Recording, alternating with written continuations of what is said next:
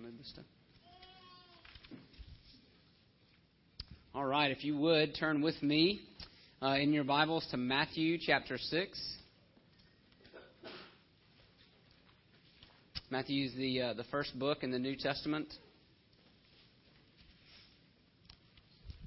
And we've been going through the Lord's Prayer because we've been praying together on Wednesday nights, or we will be praying together on Wednesday nights in June.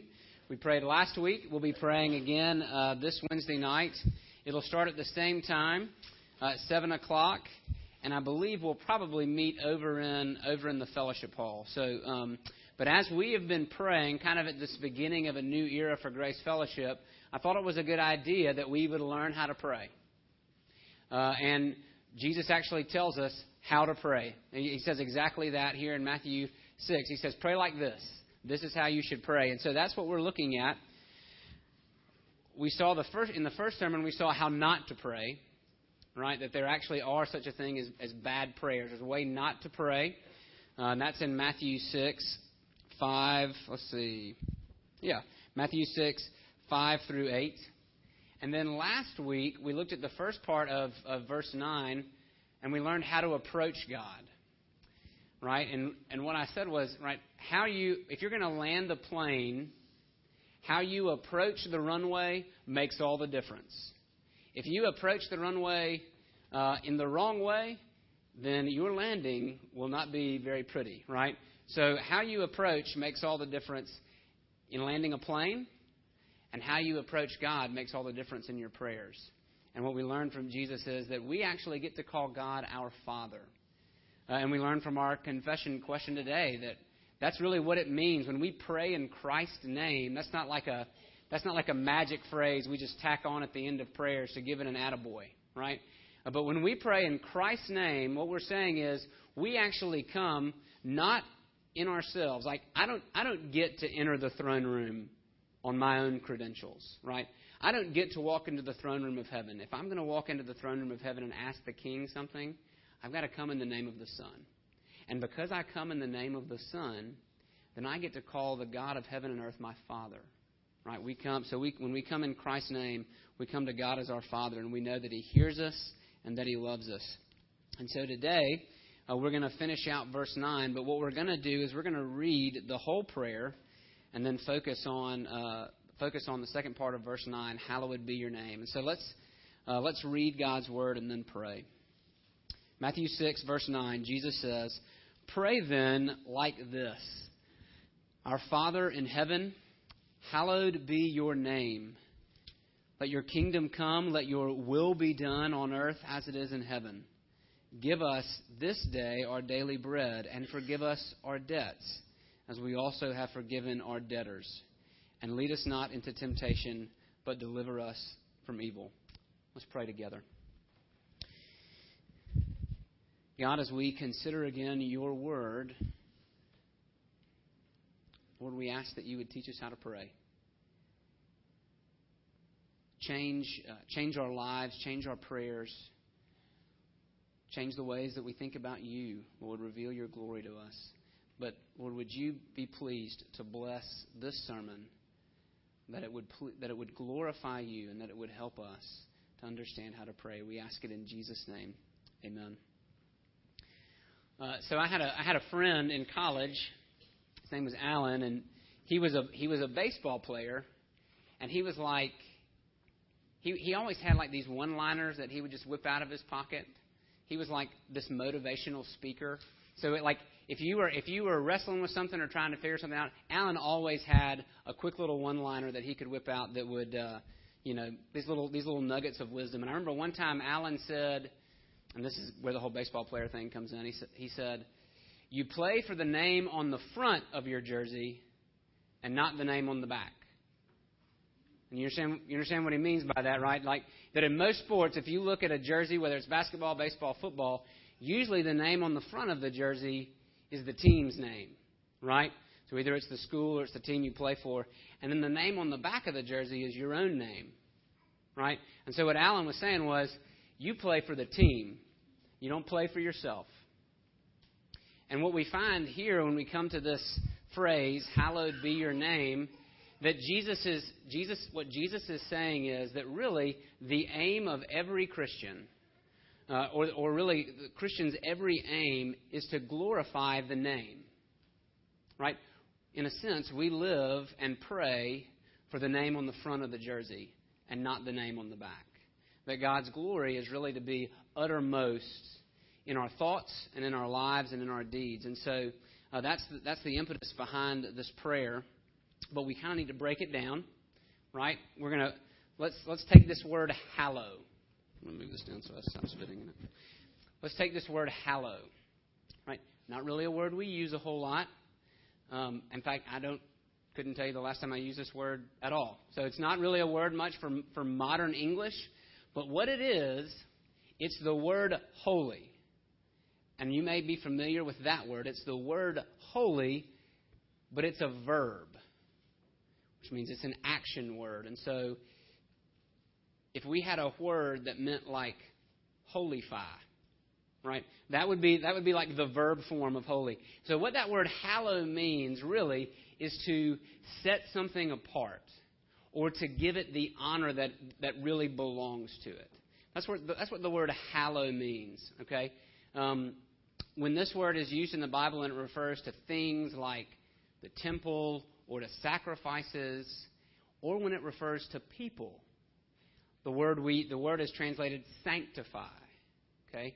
That word, sanctify, means to set apart for a special use, right? So that if I'm gonna sanctify this guitar, not that I have really the power to do that, but if I'm going to sanctify this guitar, right, I'm setting it apart for a special use. And in the Bible, that's God's own purpose, right?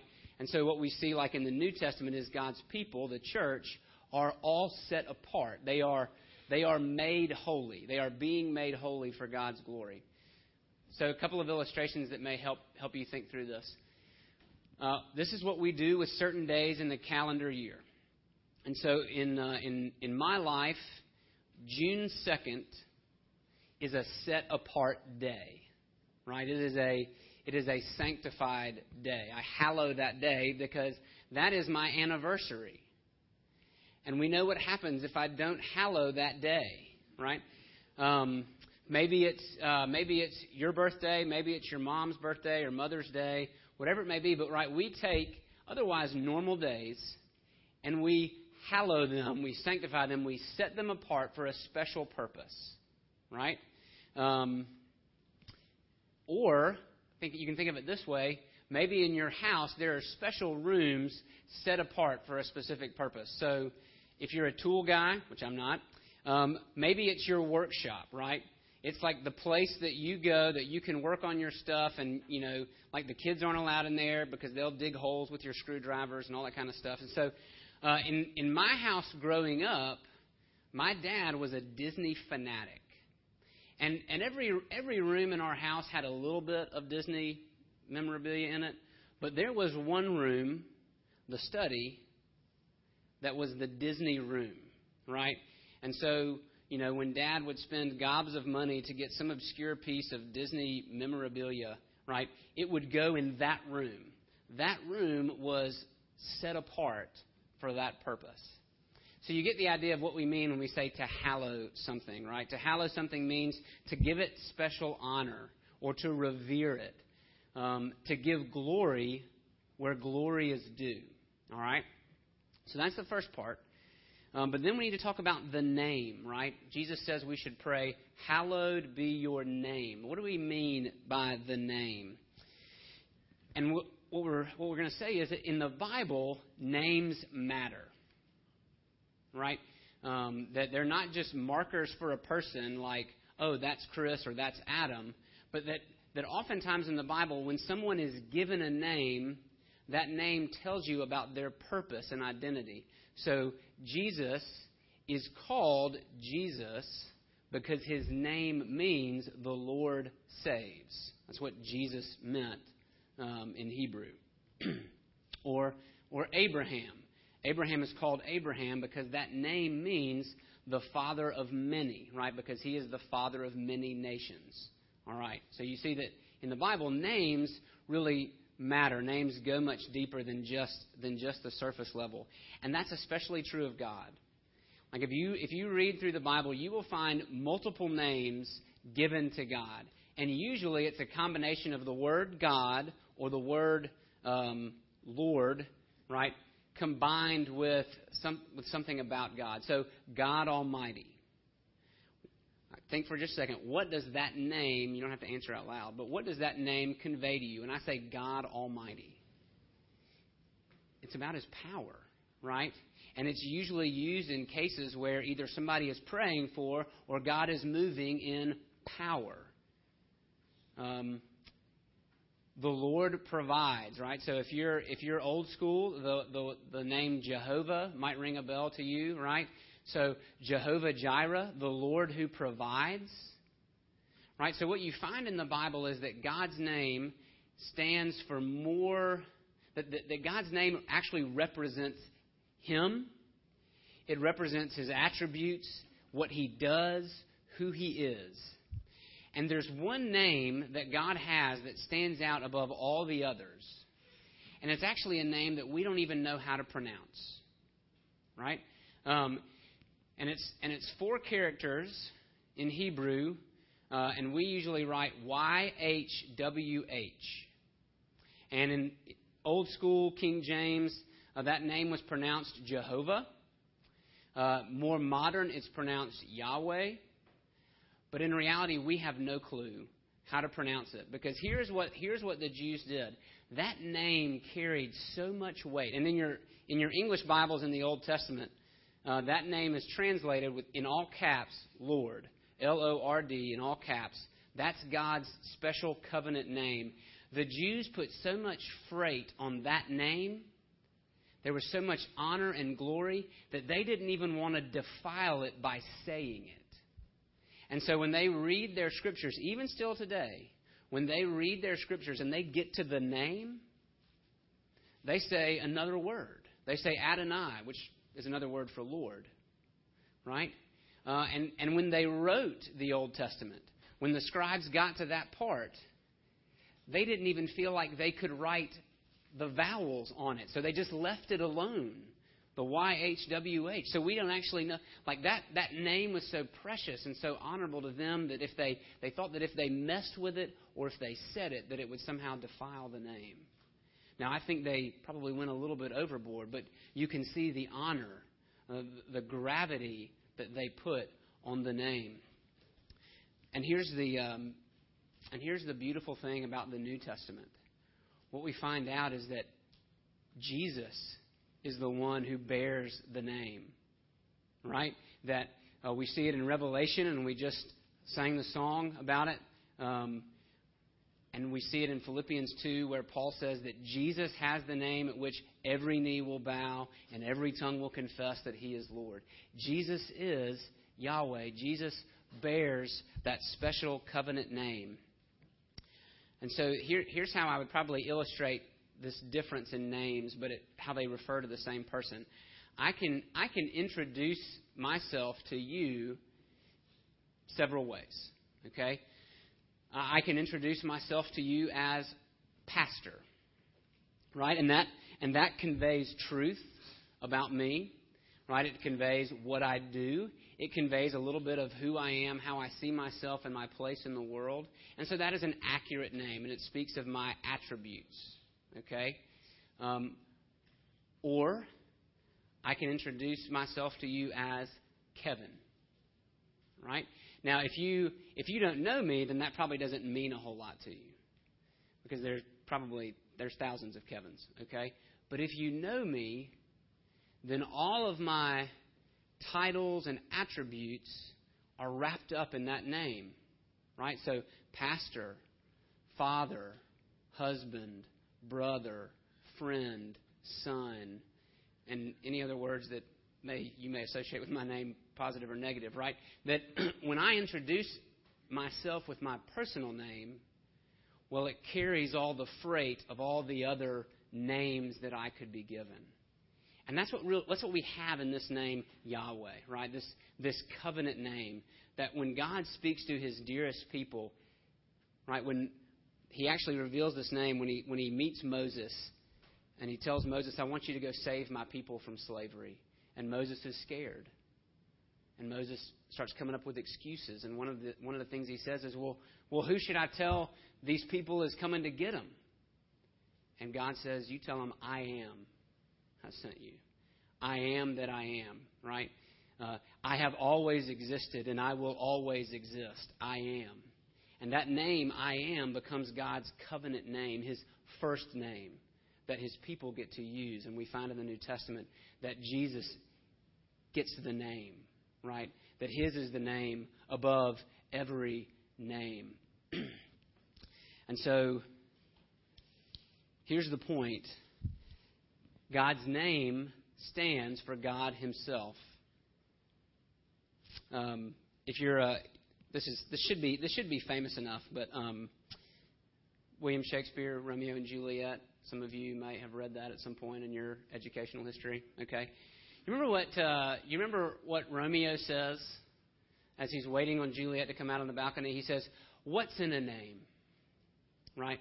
Would a rose by any other name not smell as sweet? And the reason that Romeo is saying that, and if you've read Romeo and Juliet, you know this. Juliet's name is a problem because Juliet is a Capulet and Romeo is a Montague. And those two families hate each other. They are at war with one another.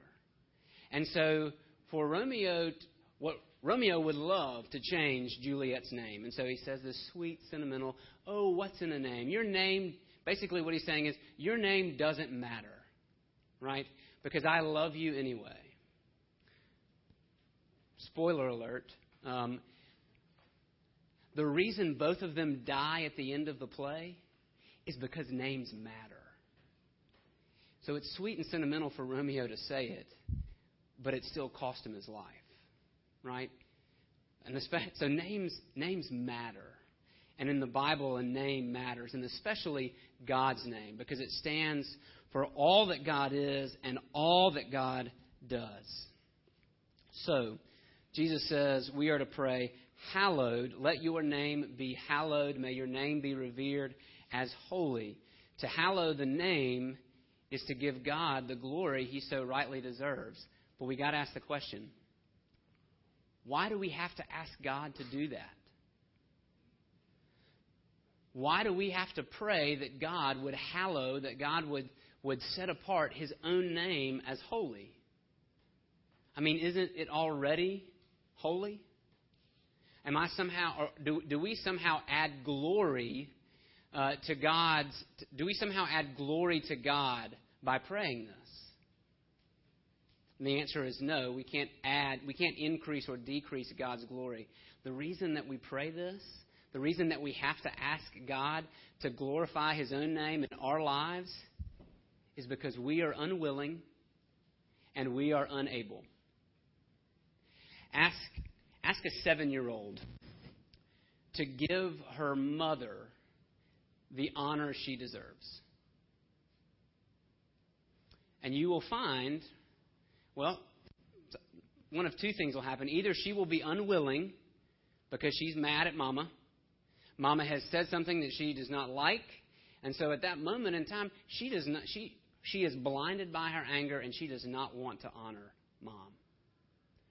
Or, more often, she's simply unable. Because at 7 years old, you don't have the words and you don't have the experiences to really give your mother the glory she deserves. Right? A 7-year-old can say, thank you, Mom, I love you. And of course, good mothers and good fathers, they accept that because they understand the limits. But doesn't that phrase mean a whole lot more when you're 37 and you have children of your own? And so, or look at it this way. Ask a blind man to describe the sunrise. He will feel the warmth on his skin. But he cannot comprehend the cascade of colors created by the sun burning its way across the horizon and into the clouds. He's limited in his capacity. He cannot see it. Friends, that is our relation to the full glory of God. We are either unwilling to acknowledge it, and so we blind ourselves, or even if we want to acknowledge it, we're still limited by our sin, that we cannot fully comprehend God's glory, and so we have to ask God to do it for us. We have to ask God to do it in us. As Paul says in 1 Corinthians, right, we see dimly now, but one day we will see fully. Our eyesight is limited this side of heaven. So we have to ask God to bring honor to his own name through us, because we cannot do it well on our own. And this is what we're really asking. We are asking God to fixate our hearts on his glory. Right? We are not, when we pray this, we are not asking that God would become more glorious, because he can't. Right? He is the fullness of glory, and it can't get any better than him. So what we're asking for is that God would remove the blinders, and that we would begin to see how beautiful and majestic and glorious and holy God is. That's what we're asking for. And so this is what this means for our prayers. First, for you individually, when you pray and when you come to the Lord in prayer, notice where this is positioned. This is the very first thing Jesus tells us to ask for. And so here's what I would say for me and for you. Let's learn to focus more on God and less on ourselves. Right? That when we come to the Lord in prayer, let's acknowledge who he is first. Let's give him the praise and adoration first before we turn and focus on our own needs. We'll get there. We see that at the end of the prayer, but it's not the first thing Jesus tells us to pray. Jesus tells us to pray for God's glory in our own lives. How do you do that? There's a couple of ways. Because listen, I have to train myself to do the same thing. Okay, my first go-to, right, is usually the quick emergency prayer that deals with the immediate need in my life. So I have to train myself how to do this. And here's what I would recommend: go to the Psalms. You can do it from other passages of Scripture, but it's probably easiest in the Psalms. Go to the Psalms, Psalm 1. Okay, and it doesn't need to be more than 15 minutes. Don't act like don't have unrealistic expectations of your prayer life at the beginning. Like if 10 minutes is about what you got for prayers, don't think you can jump up to an hour. You're going to have to get there. All right. So go to the Psalms and read Psalm 1. Read it a couple of times. Right. And as you do, ask yourself the question: what is this psalm saying about God? And then turn that around and pray it back to him in praise and adoration. Right? So the psalm says, "My rock and my redeemer." Well, meditate on that. Think about that. What does it mean that God is our rock and our redeemer? And as you kind of chew on that, begin to pray those words back to God. God, I praise you that you are my rock, that you hide me, that you are my refuge, my protector, my redeemer, the one who's bought me out of my sin. Try that. See if that doesn't help you focus on the glory of God at the beginning of your prayers before you focus on yourself. But also this, right? This is not just a prayer that God would be honored in our own lives, but in our homes and the people that live there, and in our church and everyone here. But it even goes further than that. This prayer, "Hallowed be your name," is really a prayer that God's name would be glorified in our community, in our county, in our state, in our nation, and across the globe. Because that's really the point of history. Right? I mean, what's at stake when Adam and Eve take the fruit and rebel against God is God's glory. They spurn the glory of God and say, we're going to live for ourselves. And so every moment of history from that point forward has been God working to get back the glory that He deserves. It's why Jesus came. I've got news for you. Jesus didn't simply come to save you. Jesus didn't simply come to rescue you from your sin. He came to rescue you from your sin so that your life would be lived to the praise of His glory forever. God's glory is the point. God's glory is the end game of all of history and eternity. And so when we pray, hallowed be your name, we're asking that God would glorify His name in the United States, that God would glorify His name in the midst of the war with ISIS, that God would glorify His name where Christians are being persecuted in Indonesia, that God would glorify His name in every country and in every people group and in every image bearer on the planet. So when we pray this, we are praying a universal prayer, that God would bring glory to Himself through all of us who are meant and who are made to glorify God, because God's highest glory is our greatest good. And so when we pray this, in a sense, we really are getting the benefit, because when our hearts glorify God, we have all that we need. How do you get there? How do you get to the place where your every aim is to glorify the name? There's only one man who's ever done it. And every day of His life, right, Jesus would say things like, I have come not to do my own will, but to do the will of Him who sent me. And He would pray things like, Father, glorify your name. There's only been one man who has ever lived every breath of his life to the glory of God.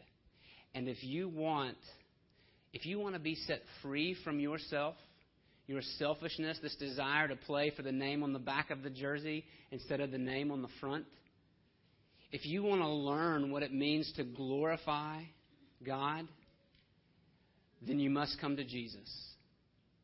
You must believe in Him and be found in Him, because only then will you be sanctified, and only then will you be enabled to hallow the name. Let's pray.